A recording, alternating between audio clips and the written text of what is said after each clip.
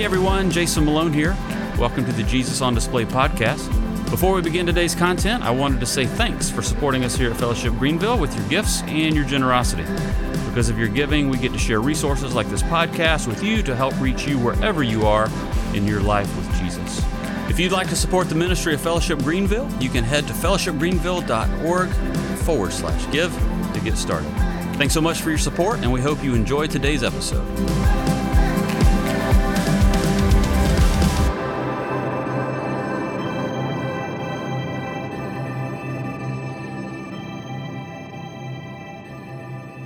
Proverbs 17:17 says, "A friend loves at all times, and a brother is born for adversity." Again, don't know everybody's background here. Don't know your story of friendship, biblical friendship. If you are tempted to be a lone ranger and think that you don't need anyone else, if you are tempted to not invest in biblical friendship because of the past, history would tell us that it's very challenging to attempt to walk through the most difficult days of your life without good biblical friends. That we would lean into those friendships. A friend who takes that friendship intentionally as you take it intentionally. Not just Proverbs 17:17, the next proverb, Proverbs 18, says this, the very first verse. "Whoever isolates himself seeks his own desire. He breaks out against all sound judgment." Is that a part of your story in any way? If you're a lone ranger? It would be the story for some of us.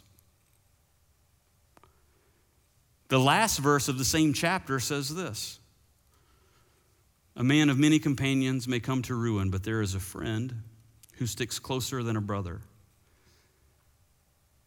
And just the reminder as we look at Jonathan and David's life, these aren't simply a few slogan verses to post somewhere. It's not just advice for some people.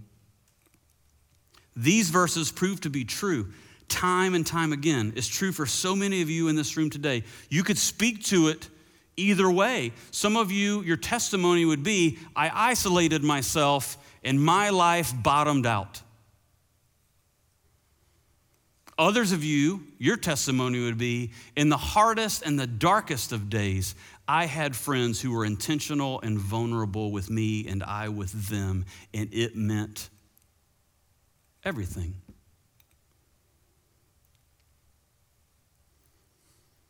It's definitely true when it comes to David and Jonathan. Let's review it. Saul attempted to kill David in chapter 18, and then he wants to kill him again in chapter 19. Jonathan talks him out of it. That's what we just read. When you get to chapter 20, David is convinced that Saul is once again after him and trying to kill him. And interestingly enough, Jonathan doesn't seem to think so, which is weird if your dad's actually already tried to kill him several times. Like if he came back and go, "I think he's trying to do it again." I don't know that the response would be, "I doubt it." It should probably be, "I bet he is." So they come up with a plan in which they can tell of Saul's desires because they didn't have phones. They couldn't text one another. "Yeah, I was just in the room. He's actually trying to kill you." So they had to come up.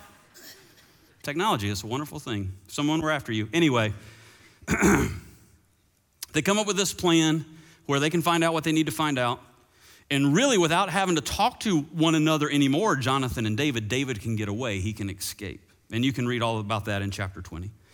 But there's just a few verses that I want to read in chapter 20. This is what it says after they find out the information that they need to find out. Verse 40 of chapter 20. "And Jonathan gave his weapons to his boy and said to him, 'Go and carry them to the city.' And as soon as the boy had gone, David rose from beside the stone heap, and he fell on his face to the ground. And he bowed 3 times, and they kissed one another and wept with one another, David weeping the most. Then Jonathan said to David, 'Go in peace, because we have sworn both of us in the name of the Lord, saying, the Lord shall be between me and you, and between my offspring and your offspring forever.' And he rose, departed, and Jonathan went into the city." I just thought it was interesting, like even here in a very small but significant way, that you actually see the intentionality in their friendship. What do I mean by that? Well, like I said a moment ago, the way they had everything set up was so they didn't need to see each other again. David could have, and probably should have, just taken off so as not to get caught by the guards. And just like Jonathan had been vulnerable in the giving of his robe and his sword, you see David, what does he do? He bows before Jonathan 3 times. That is, back in the day, a sign of respect and admiration. And we are reminded of the covenant made in regards to their friendship. I don't know if you picked up on it here, what I just read. There is the commitment not just of their friendship, but also the commitment of their families moving forward, which I get to talk about in a few weeks. I'm excited about it. If you read on in 1 Samuel 23, you see them once again renew the covenant of their friendship, and they part ways for the final time as things continue to play out. And so just like last week when we talked about David and Goliath, I kind of got towards the end and I looked at everybody and I was like, well, so what? And I'm going to do the same thing today. So what? What about you? What about me? If there were a few things to be reminded of last week in regards to courage, even though our circumstances and David's are quite different, I would also say there's a few things to be reminded of this week in regards to biblical friendship. Looking at the life of Jonathan and David, even though most of us don't have anyone trying to kill us, while also trying to be best friends with the person who's trying to kill us, son or daughter. If that is the case, you should definitely let somebody know about that. I think for us, the intentionality and the vulnerability in the context of friendship is actually motivated by the rest of the definition that I gave when we began today. So for review, biblical friendship exists when 2 or more people bound together by a common faith in Jesus Christ pursue him and his kingdom with intentionality and vulnerability. Biblical friendship exists when 2 or more people bound together by a common faith in Jesus Christ pursue Jesus Christ and Jesus' kingdom with intentionality and vulnerability. Remember, studying through the Old Testament, what does it tell us about God? How does it point us to Jesus? What does it remind us of about who we are in Jesus? That's the thing. So I'm not asking you today to consider whether or not you have acquaintances or relationships or even friends that you hang out with, talk to, socialize with, travel with, chat with. What I am asking all of us to consider is, do we have people that we're walking with that love Jesus? Do you also love Jesus? And together, are you pursuing Jesus and Jesus' kingdom with intentionality and vulnerability? That's the question I'm posing to you, not if you have friends. I'm not asking if you got somebody you're compatible with.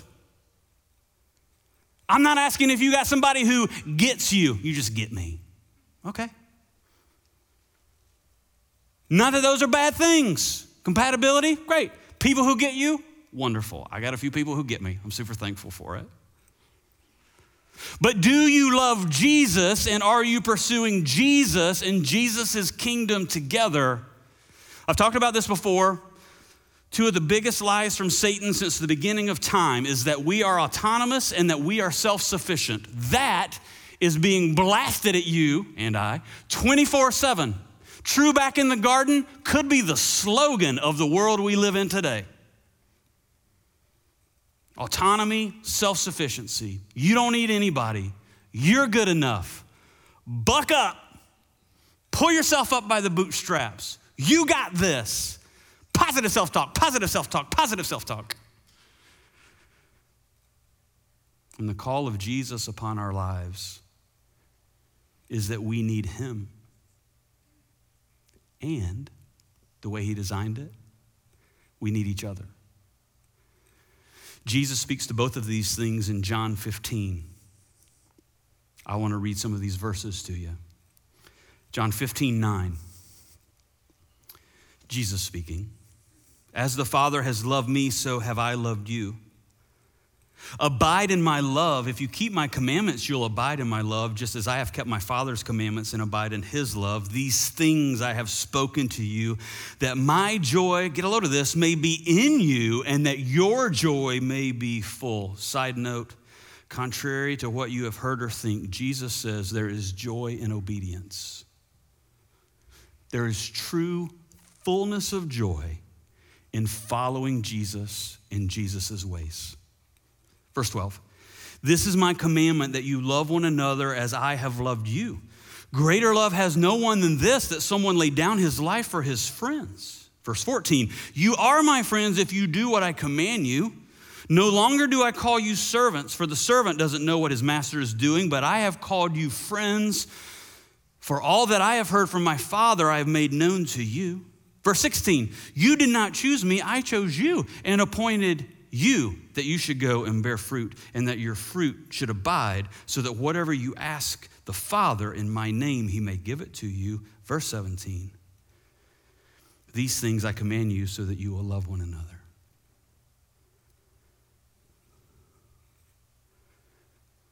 What is our, as followers of Jesus, motivation for Jesus-focused, kingdom-minded friendship characterized by intentionality and vulnerability? Like we always say when talking about lasting motivation for true life change, we do it every week.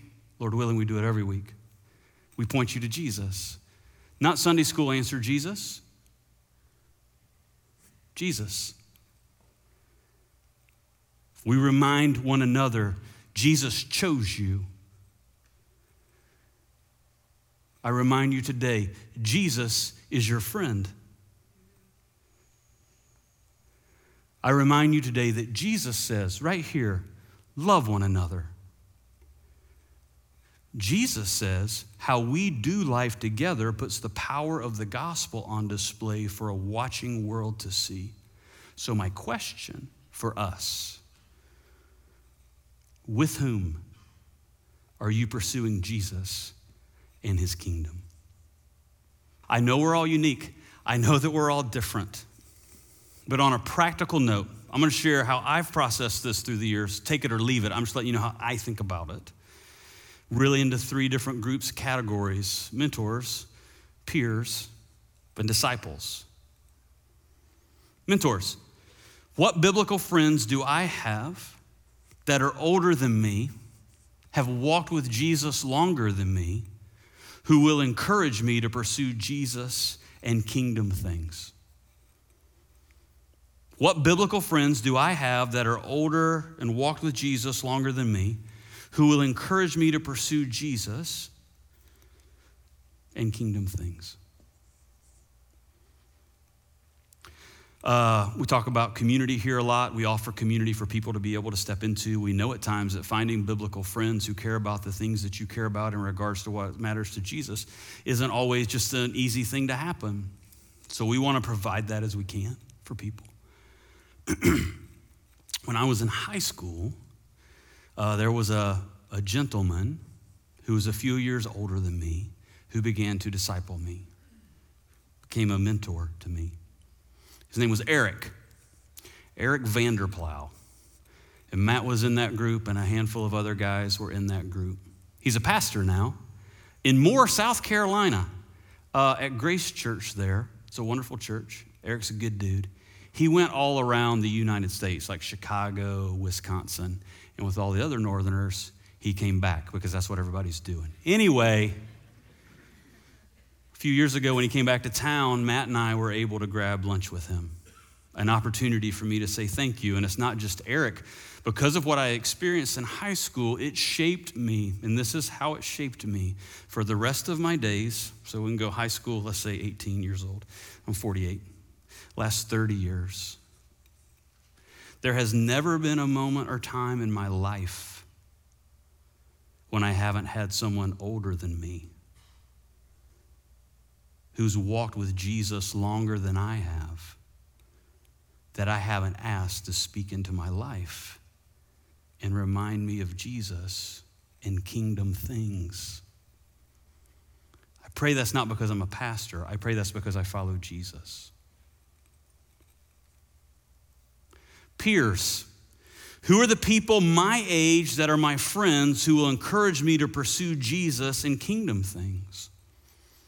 Jason, if you're married, does your spouse fall into that category? Absolutely. I pray that's the case for any and all of you that are married, that together you're following after Jesus, kingdom things, intentional, vulnerable. But I also pray that you got people that aren't your spouse, that's true of relationship that you have with them. Again, just my experience on my phone, it's a group thread. It's called The Guys. It's Matt Rexford. It's Kyle Estep, who I pastored with for, 15, 17 years at Summit Church. And Jeff Coppins, who attends church here. And Matt and Jeff and I have been best buds since high school. And there's an intentionality there. This Bible reading plan that we have, it's not because I need to find some, if there was no Bible reading plan, these would be the guys that were still texting me, and I pray that I would be texting about what I'm hearing from the Spirit of God through the Word of God. Who do you have this your age? Gentlemen, particular. Who do you have this your age with which you are being intentional and vulnerable in pursuing the things of Jesus and his kingdom? But Jason, I know. And when I say I know in that I've heard most of whatever is getting ready to come next. Not dismissively. I'm not saying it doesn't count. I'm not saying your past doesn't matter. I hope you're hearing my pastoral heart in what I'm saying. But as I read through what Jesus says, I cannot find anywhere where he says, unless it's been really bad in the past, then never mind. Peers. Lastly, disciples. Who am I discipling? Who's around me that's a bit younger than me, and I'm encouraging them intentionally to pursue Jesus and kingdom things? We talk about that around here a lot. Discipleship matters to us. This August, a little teaser. This August, something's launching called FG Disciple. Just keep your ear to the ground. It's going to be fantastic. Yeah, who do I have in my life that I'm being intentional with? Who am I being Eric? I'll be Eric. Who's younger than me to disciple and walk with? Now, we hear all of this today, and there's a couple of different things that some of you are thinking. I'll speak to them really quickly. Some of you are saying, Jason, I've got those people. And if that's you, that's awesome. Be intentional with them. Here's what I mean by that. How about you write them and you thank them? If you got anybody that you're intentional, vulnerable with, encouraging you to walk in your walk with Jesus and to pursue kingdom things, let them know that in some way, shape, or form. That might be the most practical takeaway for you today. If you're here and you're going, Jason, I don't have those people. Not to oversimplify it, but would you begin to pray that the Lord would provide those people? Would you step into the opportunities maybe to begin, if this is your place, to meet those types of people? And most importantly, would you continue to look at Jesus, who, because he gave his life for you, what did he say in chapter 15? I chose you. And if you're looking for the greatest model of intentionality and vulnerability, look no further than what Jesus has done in making a relationship with him possible. The Jesus on Display podcast is produced right here at Fellowship Greenville in Greenville, South Carolina. Thanks for listening to today's episode. Follow and share this podcast with anyone who might be interested or curious about our church community or how storytelling unites us and helps us feel more connected. To actively keep up with what's going on at our church, head to our website at fellowshipgreenville.org, follow us on all social media platforms, and subscribe to our YouTube channel. Thanks so much for tuning in. Grace and peace to you for your week. We'll see you next time.